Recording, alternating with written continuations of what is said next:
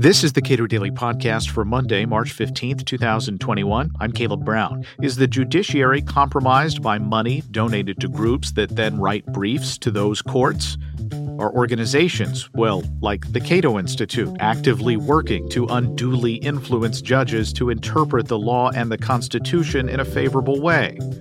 Senator Sheldon Whitehouse seems to believe that's the case, and he wants to know exactly who is funding groups that file briefs in federal courts, among other invasive measures. Cato's Ilya Shapiro heads the amicus program at the Cato Institute. We spoke last week.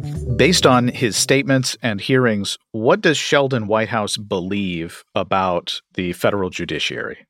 Senator Whitehouse doesn't like conservative, originalist, libertarian judges and legal scholars, and he thinks they're too powerful. And he thinks they're too powerful for a whole host of reasons, including so-called dark money. And he's proposed a number of pieces of legislation to require more disclosure of those funding sources, travel by these judges, and other connections between such nefarious organizations as the Federalist Society, Pacific Legal Foundation, the Cato Institute, and members of the federal judiciary. Okay, so the Cato Institute has a large amicus program that you head. Tell me about that process of filing amici particularly in federal courts. Well, contrary to what Senator Whitehouse might think, I don't get regular phone calls from Charles Koch or anyone else, or even Peter Gettler, Cato's CEO, saying you must file in this case or don't file in that one. We get queries from appellate advocates, Supreme Court advocates, saying, hey, this is a good case. Seems like right up Cato's alley. Would you consider filing in support of us? And we take a look at it and make a decision of whether there's an important legal issue there and whether there's a clear libertarian perspective and whether it's central to Cato's mission. Those are really the only factors we consider. And then we decide whether to do it in-house as we do in kind of bread and butter issues on which we've developed expertise, like the Commerce Clause or the First Amendment, or to join an outside organization because we're not going to repeat a brief that someone else is already writing, or to get a big law firm or a professor to write that brief for us pro bono. All right. So what is the impact that you hope to have with Cato's amicus program? We have more than one audience. Obviously, we want to have an effect on the case in which we file. We want to have judges, justices, their clerks read our brief and have that affect the eventual legal analysis they apply to the case. But even beyond that, we want to affect, as all of Cato's work does, the climate of public opinion. And so we write our briefs in English, not legalese. And in part, that's good lawyering, actually, but it also makes our briefs more accessible than most to members of the media, those who are interested in public policy more broadly, people who come to Cato's website or just want to learn about a particular case and stumble across our brief and want to understand a clear exposition of the original public meaning of the Constitution or of good law and economics analysis of a particular regulation, that sort of thing. I think Sheldon Whitehouse would like to draw a sort of clear line between the reasoning that various groups offer in their amicus briefs to, in particular, the Supreme Court, and the money that funds them. But the level of attenuation that is required for you to draw that line, it's just very difficult. Individuals broadly fund the Cato Institute. The Cato Institute then files a brief in hopes of influencing opinion of a court, and then the court rules how it will. That's quite the attenuated relationship. That's attenuated. It's even more attenuated if you're talking about corporate involvement or some sort of pooling organization. It's a similar dynamic to, I guess, politicians, although even more so because, as you said, the court rules on other issues and they're independent. It's not just a matter of attempting to influence a politician's vote. And I think Senator Whitehouse fundamentally misunderstands the causation arrow. Cato and whatever organization, whether it's the Sierra Club, the ACLU, Planned Parenthood, we all do what we do, whatever our mission is, ideological advocacy, whatever the case might be. And then donors who like us will fund that. It's not that some donor says, "Oh, I want to, I want a brief on that issue, or I want a policy paper on that issue," and then gives money to Cato to fund that. No,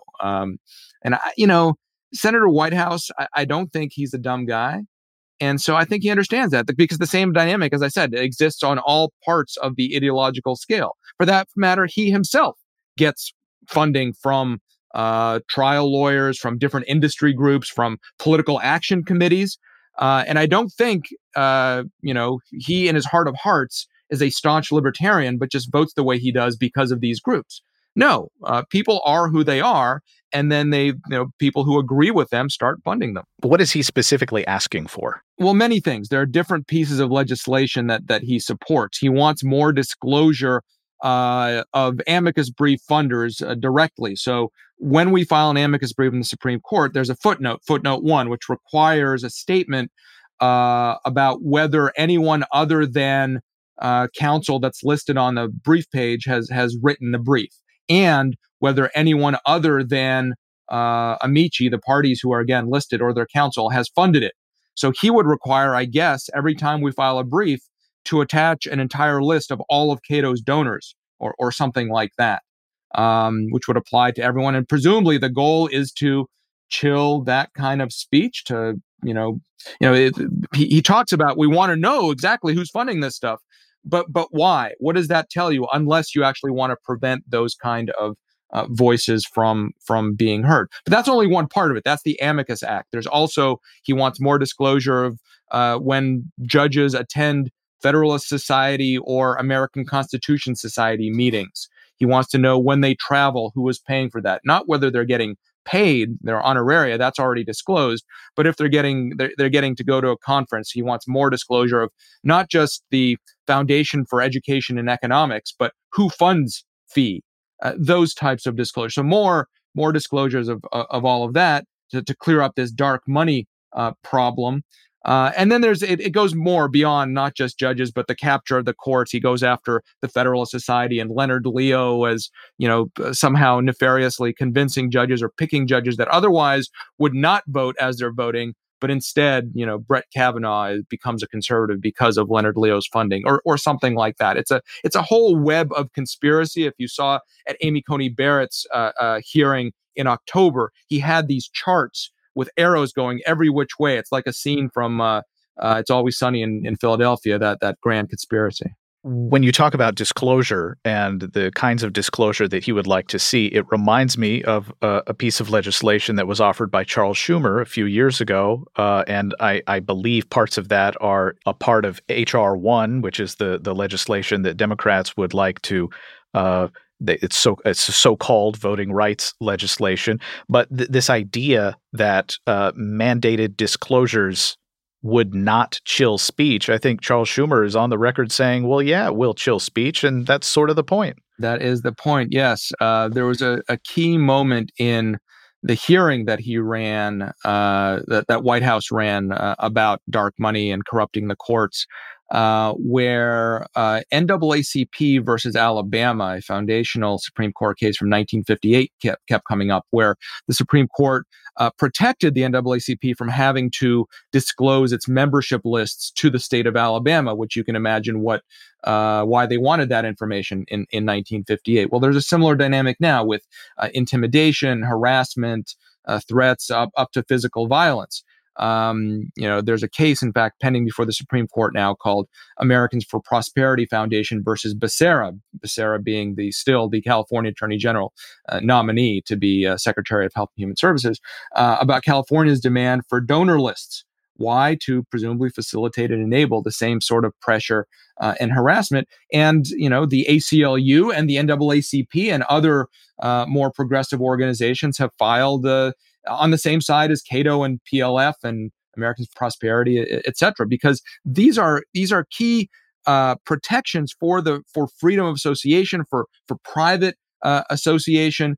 And at this hearing, Senator Mazie Hirono of Hawaii said that that NAACP versus Alabama somehow ain't much in the context of donor privacy or these issues with Schumer's Disclose Act or H.R. 1. And that, I think, shows, again, whether it's being disingenuous or whether it's not really understanding what's going on in this dynamic of transparency, disclosure. That sounds great, but at the end of the day, if your goal, and certainly with the effect, is to chill political activity and speech and legal advocacy, after all, then that remedy is worse than whatever problem you're, in this case, misidentifying.